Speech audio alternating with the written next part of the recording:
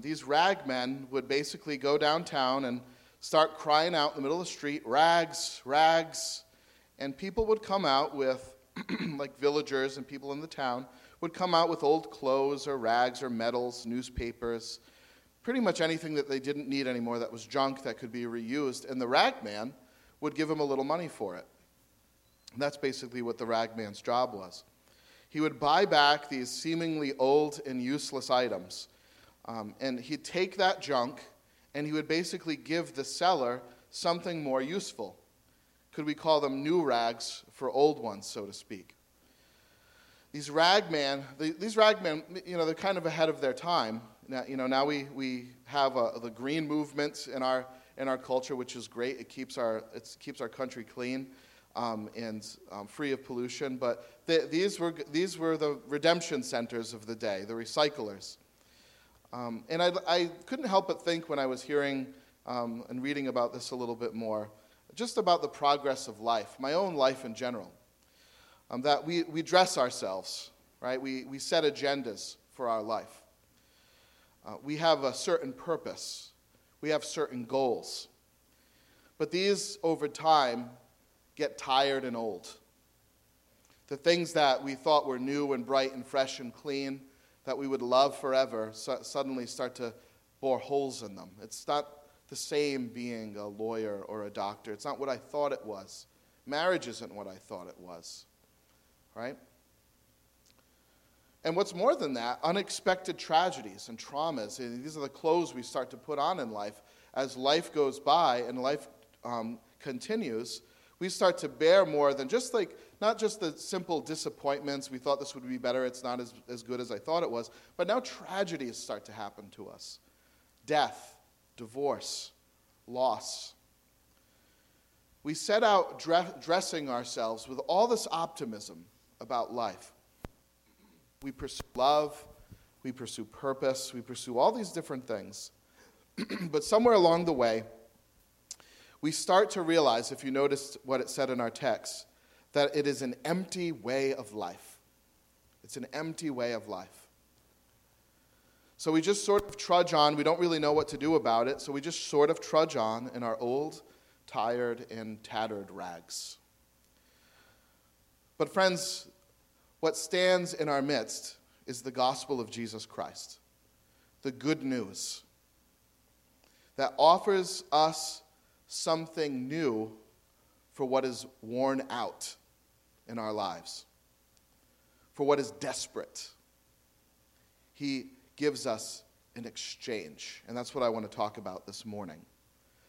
An exchange for our empty way of life for a full way of life. And I want to see this in our text. We find it in three ways: in priority, in payment, and in exchange. These three ways we see in our text that God brings us out of an empty way of life to a full way of life, in priority, payment, and exchange. So let's look at the priority first.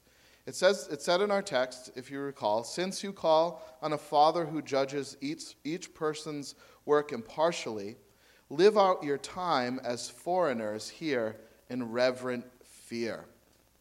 You know, we all have a belief system about God. You say, well, I don't believe in God at all. Well, that's a belief system about God. It's an atheism, right? It's a theology. So we all have this belief system about God. Oftentimes, our belief system about God is really formed through our families of origin, through our culture. Our ideas about God generally reflect our culture's values. So in the West, God is love, because love is a value in the West. In the East, God is judge. He's just, because justice is a value in the East.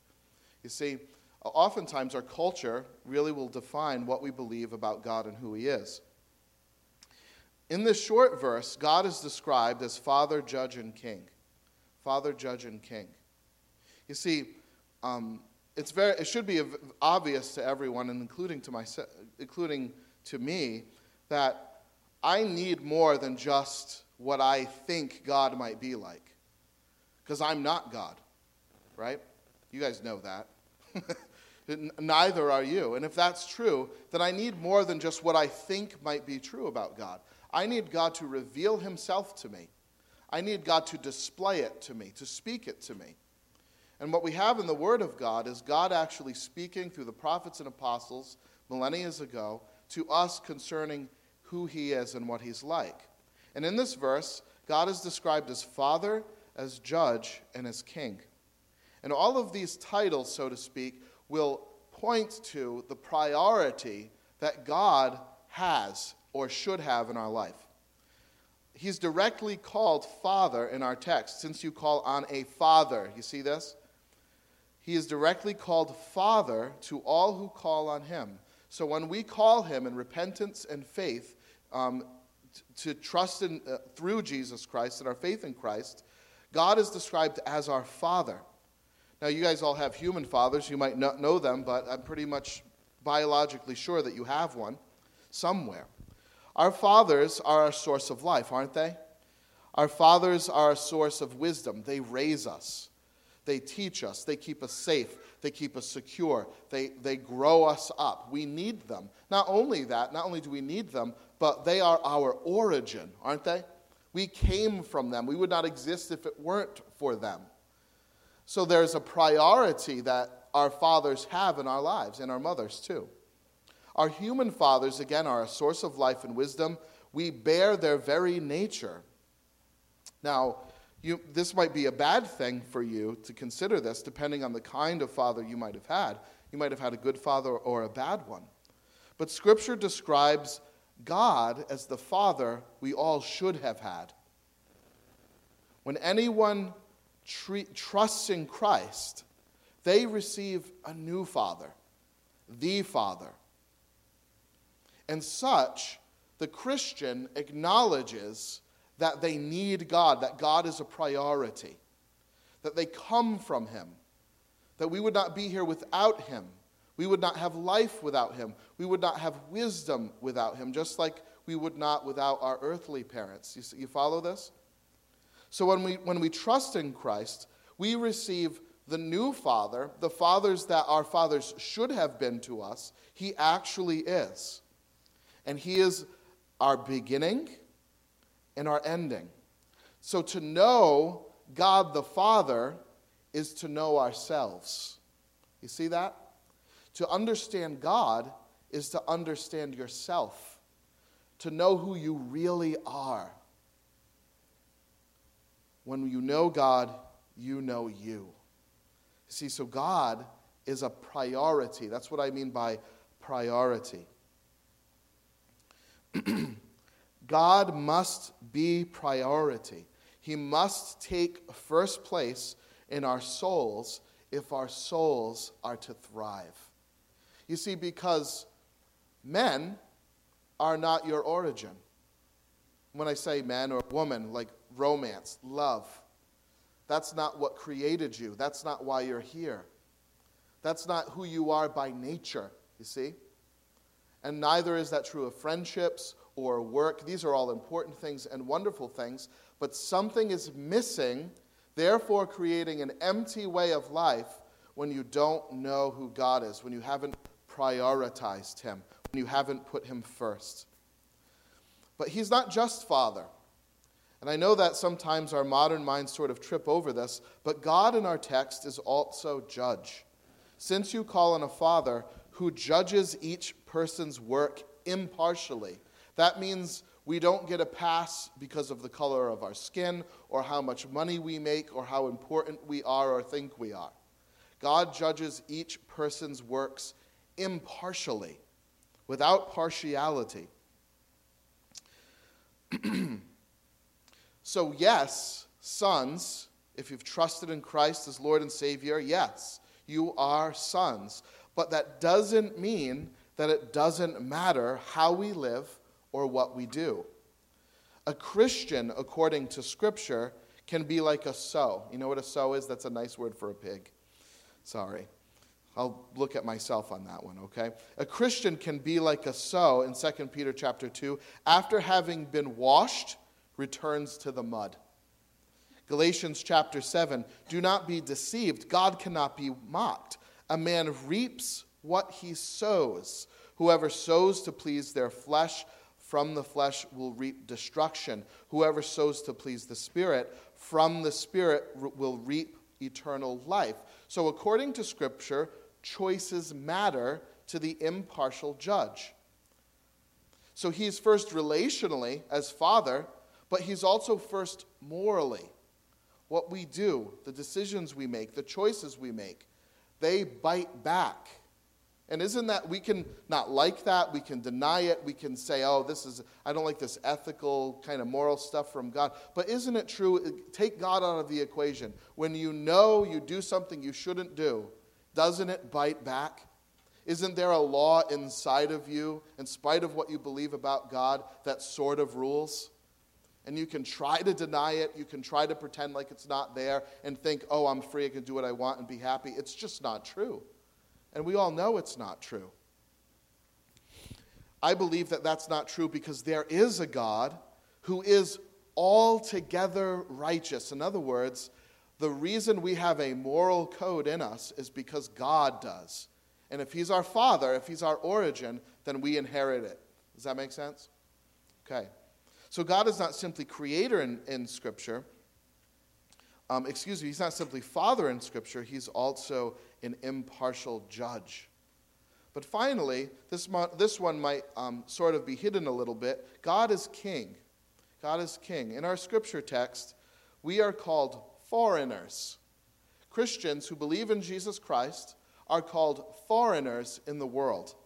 You know what a foreigner is? A foreigner is someone whose citizenship is in another country, right? So you're here as a citizen from somewhere else. Perhaps you have a green card, you're here for school, whatever it might be. The fact is that you have a citizenship somewhere else. Christians are called foreigners in our text, whose citizenship is in heaven. The Christian citizenship is in heaven, where Christ is king. You see? If we are citizens of another country, the ruler of that country, the authority, the sovereign, is Jesus. It's God. So God is not only Father, he's not only judge, but he is also king. He rules over all. He has absolute authority. The king who rules and reigns over all creation. So God isn't simply just creator. We might reduce, kind of like in our modern minds, we might reduce the idea of God or the potential of God as someone simply who maybe created things. We don't really know who he is. We don't have relationship with him. We don't even know if he's even a person. Some force, some power, that's who we define as God, started everything, created everything. That's pretty much all I'll admit to. But according to Scripture, God is more than that. He is personal. He is relational. He's a father to his children. He is also judge. He is the source of right and wrong. But finally, he's also king. He's the ruler, the authority over all things. And all of these titles of God point to his priority, his authority, his sovereignty. Friends, our hope, our life, and our soul health are vitally linked to coming to terms with this. You see, we can resist it, but we will eventually make something else a father, something else a judge, and something else a king. It might not be God, but it will be something. It might be your mom's virtues. Maybe that's your judge, her moral code, whatever it was. Maybe it's a professor's virtues or moral code. Maybe your king, your ruler, your chief authority in your life is love. It's romance. If you have it, the king is happy. If you don't, he's not. Right? Maybe there's another father in your life, another person that you strive for their affirmation. You see, friends, we're all going to fall under this. The question is, do you want to fall under a created thing or under the real God, the God of heaven and earth, the one who is meant to be all of these things for you perfectly? You see what I'm saying? So, friends, we need to make, if our souls are ever going to not be empty, but to have full life, we got to come to grips with who God really is and who he said he is. Amen? God is our Father, is our Judge, is our King. The emptiness that is the result of misplacing this, coming under other Father Kings, carries certain burdens, an empty life, deaths of sort. that need to be exchanged. You see, friends, when we misplace this, when we fall under other fathers, other judges, and other kings, there is a brokenness that we carry. And because of that brokenness, we need an exchange. And we'll get into this. Let's look at the exchange now. You were redeemed from the empty way of life handed down to you from your ancestors with the precious blood of Christ. And again, what is that empty way of life? It is a misplaced priority. It is worshiping another father king, you see? But you were redeemed from the empty way of life handed down to you from your ancestors. Thanks, Dad, we learned it from them. With the precious blood of Jesus, a lamb without blemish or defect. He was chosen before the creation of the world was revealed in these last times for your sake. Through him, you believe in God who raised him from the dead and glorified him, and so your faith and hope are in God. Now follow this. The empty way of life that is the result of a misplaced father king ruling our lives results in three things. So when we misplace our priority, we come under another priority, another father king. Three things happen to us: guilt, death, and shame. Guilt, death, and shame. That's the empty way of life that we carry no matter what, as long as we have the wrong father king. Okay? Guilt, death, and shame. Guilt is an internal sense, an objective reality that we are guilty. We know in our gut, without anyone telling us, that we broke a law. We don't know what that law is. We don't know who said it. We don't know if God said it, country said it, mom said it. We just know that there is inside of us an internal conscience that we have broken and we are guilty. Isn't that true? We don't like it. I don't like it, but it's true. And I've said this before to you, so some of you bear with me. You've heard me make this illustration. You don't believe in the 10 Commandments. Okay, fine. Let's put those over here. Make your own. What's your 10 Commandments? Right? Don't wake up late every day. Right? Rule number 1. That was given to us from our parents. If you sleep in late, you're lazy. Right? That's rule number 1. Don't sleep too long. Rule number 2, work hard. Rule number 3, don't take money from the government. Right? Rule number 4, you name them. List your 10. And at the end of your life, if I was to judge you, if I was your judge, and I simply judged you on your commandments, how would you do? You'd probably have broken every single one of them, wouldn't you have? And just by your own law, you're guilty. Imagine, just pretend with me for a moment, if there is a God, if we can't keep our own rules, how will we fare with him? You see, friends, we are guilty. We know we're guilty. And you will never find life, and I will never find life until I can finally just admit that. I finally can just say, yes, I am a sinner. I have sinned against God. There is a God, and he is judge, king, and father, and I have sinned against him. You see, the emptiness, the brokenness, the pain that we carry often comes because we're not guilty of anything anymore. The only thing that Ravi Zacharias said this once, the only thing that we are in our modern minds is that we're guilty of guilt. We're not guilty of sin. We're guilty of feeling guilt. That's what the world tells us today. So what do we do about that? We can't do anything about that. But if we're guilty of sin, there's a Savior. There's someone who died for it. There's someone who can remove it from your life, forgive you for it, you see? You see, Jesus, in our text, was without blemish, without spot. He was pure. He was without sin. He is the only one without a guilty conscience. The implication is that we do have blemish. We do have sin. The emptiness that we carry, the brokenness because we live under other father kings, is that we're guilty. The understanding that there's some objective law that we have willingly and knowingly broken is our guilt. Again, like I said, we might not understand this to be God's law, but maybe perhaps just our own conscience. You know that Romans 2 affirms this. This is a place in the New Testament. It says this in verse 14, when Gentiles, that's people who are not Jews, when Gentiles who do not have the law, God's rules, right? 10 Commandments, think of that. When Gentiles who do not have the law, they do by nature things required by the law. Isn't that interesting? Why do people get married that don't have Bibles? Why do people feel like they shouldn't get divorced that don't have Bibles? Or commit adultery? You see, that's what this is saying. They do the things by nature, things required by the law. They are a law for themselves, even though they do not have the law. You see, they don't have the Bible. That's what this is saying. But they still have what the Bible says in their hearts. They show that the requirements of the law are written on their hearts, in their consciences, also bearing witness, and their thoughts sometimes accusing them and sometimes defending them. And isn't that true? You might not know a lick of Scripture, and sometimes your own conscience will either defend you or accuse you. Isn't that true? You were wrong, dude. You shouldn't have done that. And we know that we're guilty. Or like, no, I was right in this. Our conscience defends us. I did the right thing. We all go through this. That's what Scripture's saying.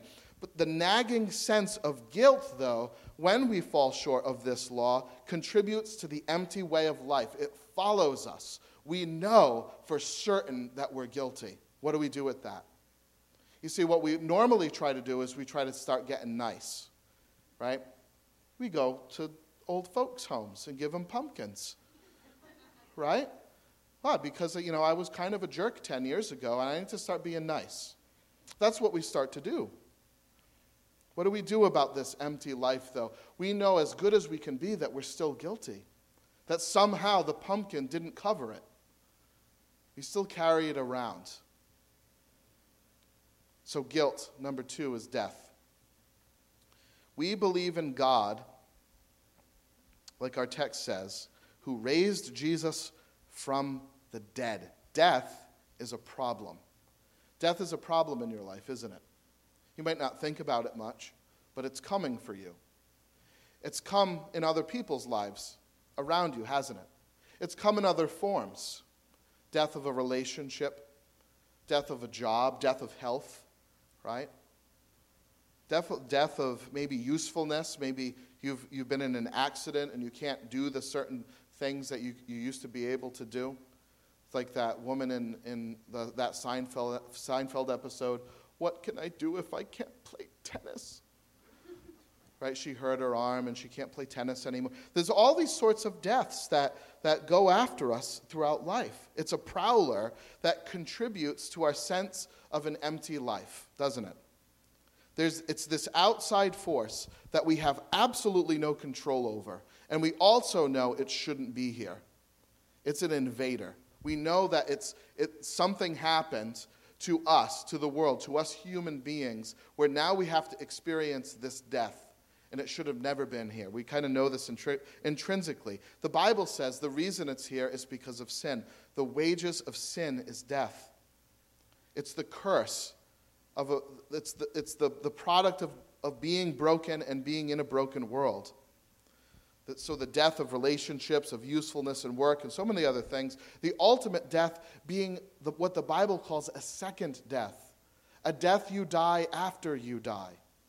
A final separation from God forever. Some people call this hell. Scripture at times calls it hell. It's imaged in different ways in Scripture, with fire, with weeping, with all these different things. Can I just say very simply, it is a final separation from the loving presence of God. It's a separation. We carry that around, so to speak, now, I think, in certain ways. All the things we sort of presumed would give us life fall short, and we march on toward death in this empty way. And finally, the last burden that we often carry with us in what the Bible describes as an empty life is shame. Shame, as you might know, is felt, and it's either deserved or not deserved. It's to fall short. We fall short in certain ways, and we have that kind of, or maybe it's not even just to fall short, but who we are by nature. It's basically some inadequacy or perceived inadequacy displayed to other people publicly, so that we feel shame, embarrassment. Now, some things you shouldn't be ashamed of. the color of your hair, the lack of your hair, right? Families of origin, skin color, social class. We know that there are certain things that we shouldn't be ashamed of, but you know that all of these things, somewhere in this world and in history, have been ashamed of those things. The amount of money they have or don't have, the color of their skin, their nationality. For some has caused shame, and we know that those things shouldn't cause us shame. But other things we know maybe should cause us shame. A drunken fit, right? Some kind of drunken rage, an accident that we caused. We think about what we did, and we kind of carry that. Maybe a blind rage. We just lose it one day. In our text, Jesus raised from the dead and glorified. Did you see that in our text? He's raised from the dead and glorified. He's applauded. Jesus Christ is stripped down naked, inside and out, and all he's worthy of receiving is accolades, awe, and praise. You see, friends, if that were you and I all know that's not what we deserve. And that's why we feel a measure of shame. But Christ, when Christ is put in full view, because he's innocent and completely righteous and without sin, he gets full glory. He gets applause. Yet we oftentimes, because of the lives that we have lived, carry around guilt, death, and shame, an empty way of life. So what's the antidote? What do we do about it? Now that I've fully and satisfactorily discouraged you all, what do we do about this? I hope that you know, too, that I'm not just making this up. I hope that you know that this is just the experience of life that we all come under, and the Scriptures describe to us why. What's the antidote? How do we exchange this emptiness for a fullness? So let's look at finally the payment. For you know that it is not with perishable things, such as silver or gold, that you were redeemed, but with the precious blood of Christ, a lamb without blemish or defect. I want to focus in, I want to zero in on this word redeemed. If we want guilt exchanged for righteousness, if we want pain and death exchanged for life, if we want our shame traded for glory, what's the payment? What do we do?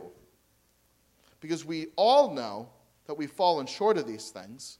So how do we get out of it? What's the payment? The Bible says that only redemption gets you out of this. Only redemption. And that is to be purchased. Only redemption. The Bible says that all are in this condition, and that if you want to be rescued from this emptiness, you need to be redeemed. The word redemption in Scripture means to be purchased out of something. And that something, the imagery in the Bible, is a slave market. It's a market where you carry these things that we described. There's nothing that you can do about it. That's what a slave is. A slave is subject to the will of a master. You can't break the chains. So you need someone else, a redeemer, to come and to purchase you out of that condition. That's what the word redemption means. It means to be purchased out of the slave market of sin in Scripture. You are purchased out of this. The payment, so what's the payment price? If we're kind of metaphorically kind of trapped in this guilt, death, and shame, how do we break the chains? What's the payment? How do we get out of it? Well, the payment price in Scripture is the blood of Jesus. So who is Jesus, though? Let's describe the Redeemer. He's like the guilty, so he's human, right? He's innocent when we're guilty. He bears the penalty we deserve, which is blood, death. It's an exchange. And not only this, he is able, by his sacrifice, to continue that redemption. So in other words, you don't end up back in the slave market of sin because he didn't pay enough money. You follow me? So it has to be a gift that actually is worth rescuing you, able to rescue you from it permanently. And what does this disqualifies all of us, doesn't it? Friends, I am guilty. I can't do this. I am not innocent. And even if I died for you, I'm just a man. So it disqualifies all of us. According to Scripture, we need a substitute that is like us, that is innocent, who will die for us in our place, and whose sacrifice will always count.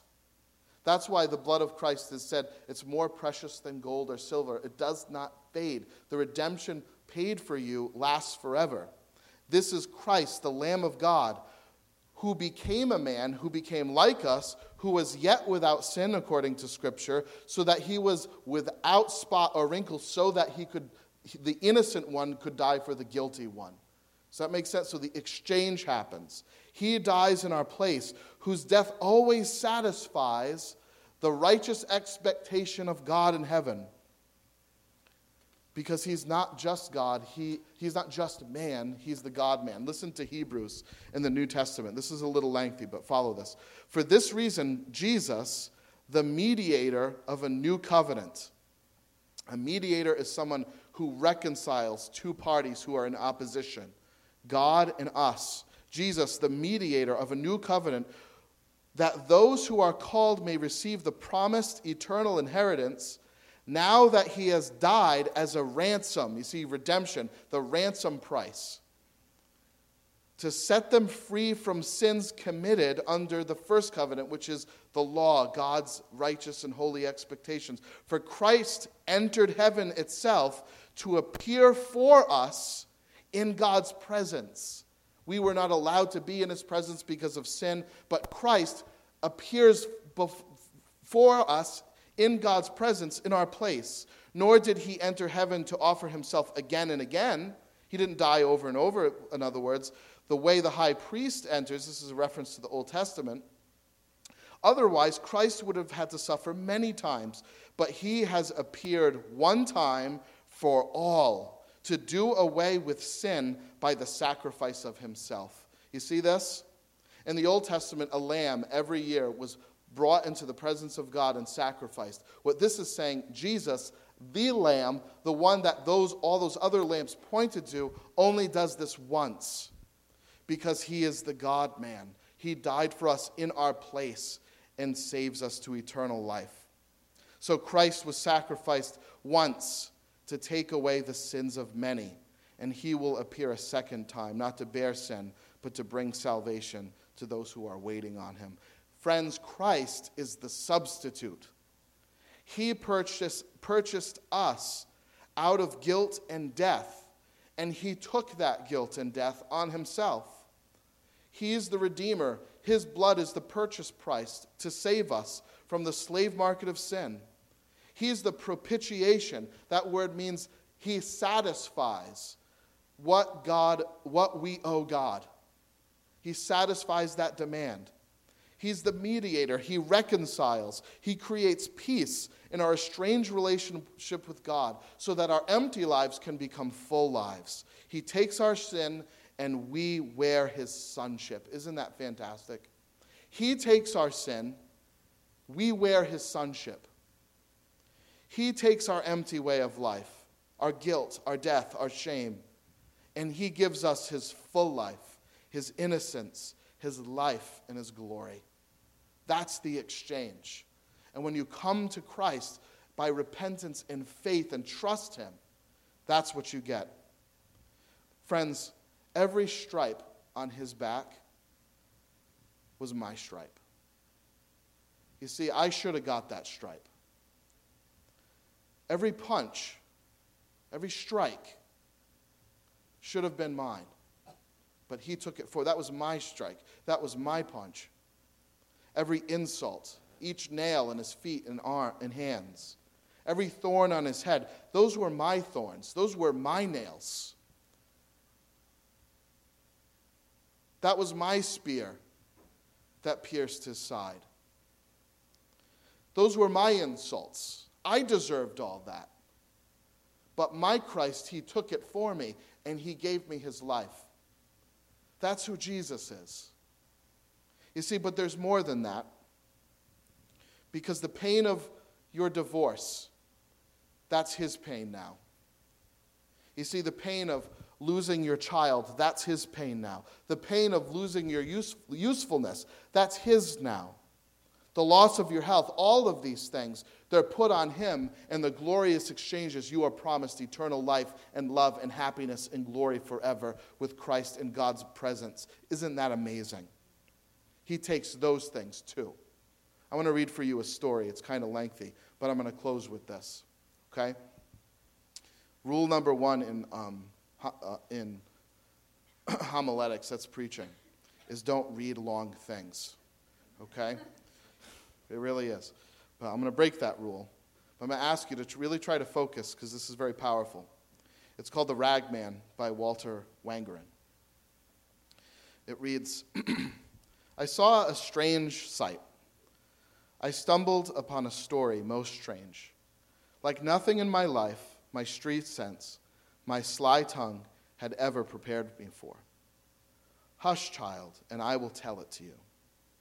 Even before the dawn, one Friday morning, I noticed a young man, handsome and strong, walking the alleys of our city. He was pulling an old cart filled with clothes, both bright and new, and he was calling in a clear tenor voice, Rags! Ah, the air was foul, and the first light filthy to be crossed by such sweet music. Rags! New rags for old. I take your tired rags. Rags? Now this is a wonder, I thought to myself, for the man stood 6'4", Tom Brady, and his arms were like tree limbs, hard and muscular. His eyes flashed intelligence. Could he find no better job than this, to be a ragman in the inner city? I followed him. My curiosity drove me, and I wasn't disappointed. Soon the ragman saw a woman sitting on her back porch. She was sobbing into a handkerchief, sighing and shedding 1,000 tears. Her knees and elbows made a sad X. Her shoulders shook. Her heart was breaking. The ragman stopped his cart. Quietly, he walked to the woman, stepping round tin cans, dead toys, and Pampers.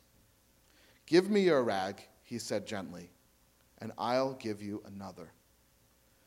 He slipped the handkerchief from her eyes. She looked up, and he laid across her palm a linen cloth so clean and new that it shined. She blinked from the gift to the giver. Then, as he began to pull his cart away again, the ragman did a strange thing. He put her stained handkerchief to his own face, and then he began to weep, to sob as grievously as she had done, his shoulders shaking, yet she was without a tear. This is a wonder, I breathed to myself, and I followed the sobbing ragman like a child who cannot turn away from mystery. Rags, rags, new rags for old. In a little while, when the sky showed gray behind the rooftops, and I could see the shredded curtains hanging out black windows, the ragman came upon a girl whose head was wrapped in a bandage, whose eyes were empty. Blood soaked her bandage. A single line of blood ran down her cheek. Now the tall ragman looked upon this child with pity, and he drew a lovely yellow bonnet from his cart. Give me a rag, he said, tracing his own line on her cheek, and I'll give you mine. The child could only gaze at him while he loosened the bandage, removed it, and he tied it to his own head.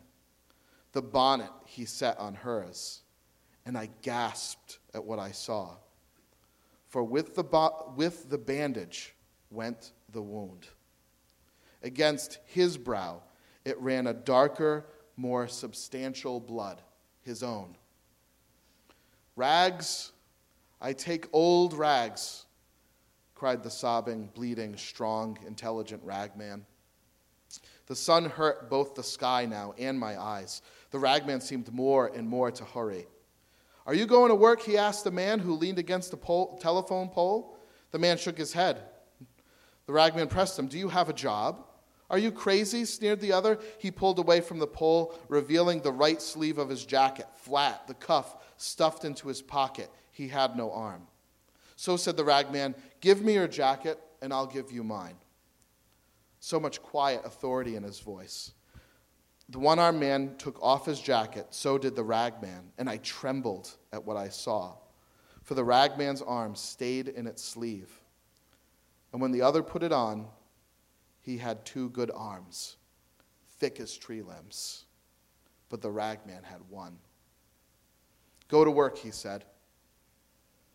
After that, he found a drunk lying unconscious beneath an army blanket, an old man, hunched, wizened, and sick. He took that blanket and wrapped it round himself, but for the drunk he left new clothes.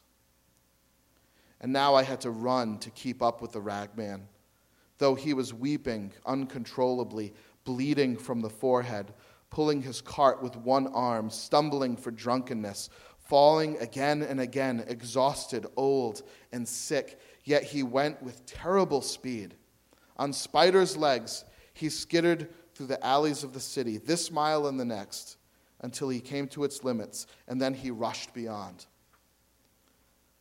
I wept to see the change in this man. I hurt to see his sorrow. And yet I needed to see where he was going in such haste, perhaps to know what drove him. The little old ragman, he came to a landfill. He came to the garbage pits. And I waited to help him and what he did. But I hung back, hiding. He climbed a hill. With tormented labor, he cleared a little space on that hill. Then he sighed. He lay down. He pillowed his head on a handkerchief and a jacket. He covered his bones with an army blanket, and he died. Oh, how I cried to witness that death. I slumped in a junked car and wailed and mourned as one who has no hope, because I had come to love the ragman. Every other face had faded in the wonder of this man, and I cherished him, but he died. And I sobbed myself to sleep.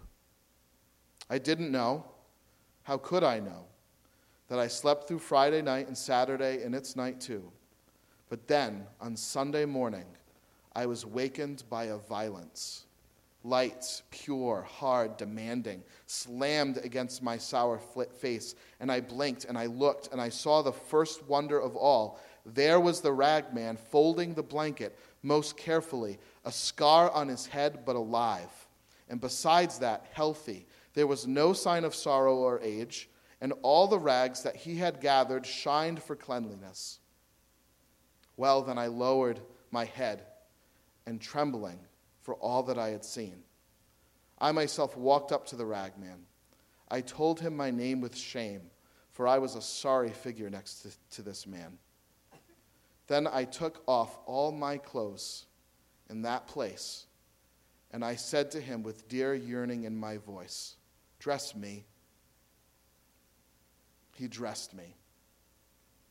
My Lord, he put new rags on me, and I am a wonder beside him. The ragman, the Christ. Let's pray.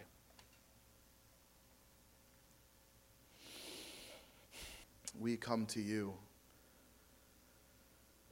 empty, pulling behind us death and guilt and shame.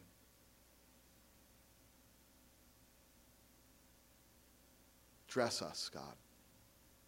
Dress me. Take my clothes and put yours on me. God, I pray, Lord, that we would rest in you, that we would stop fighting you,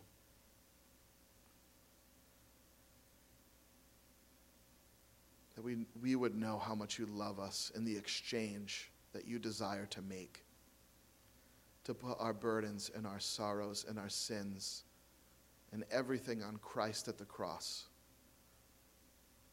The payment price, the redemption made for us. Oh God, wake us up to that priority, our source of life. Clothe us,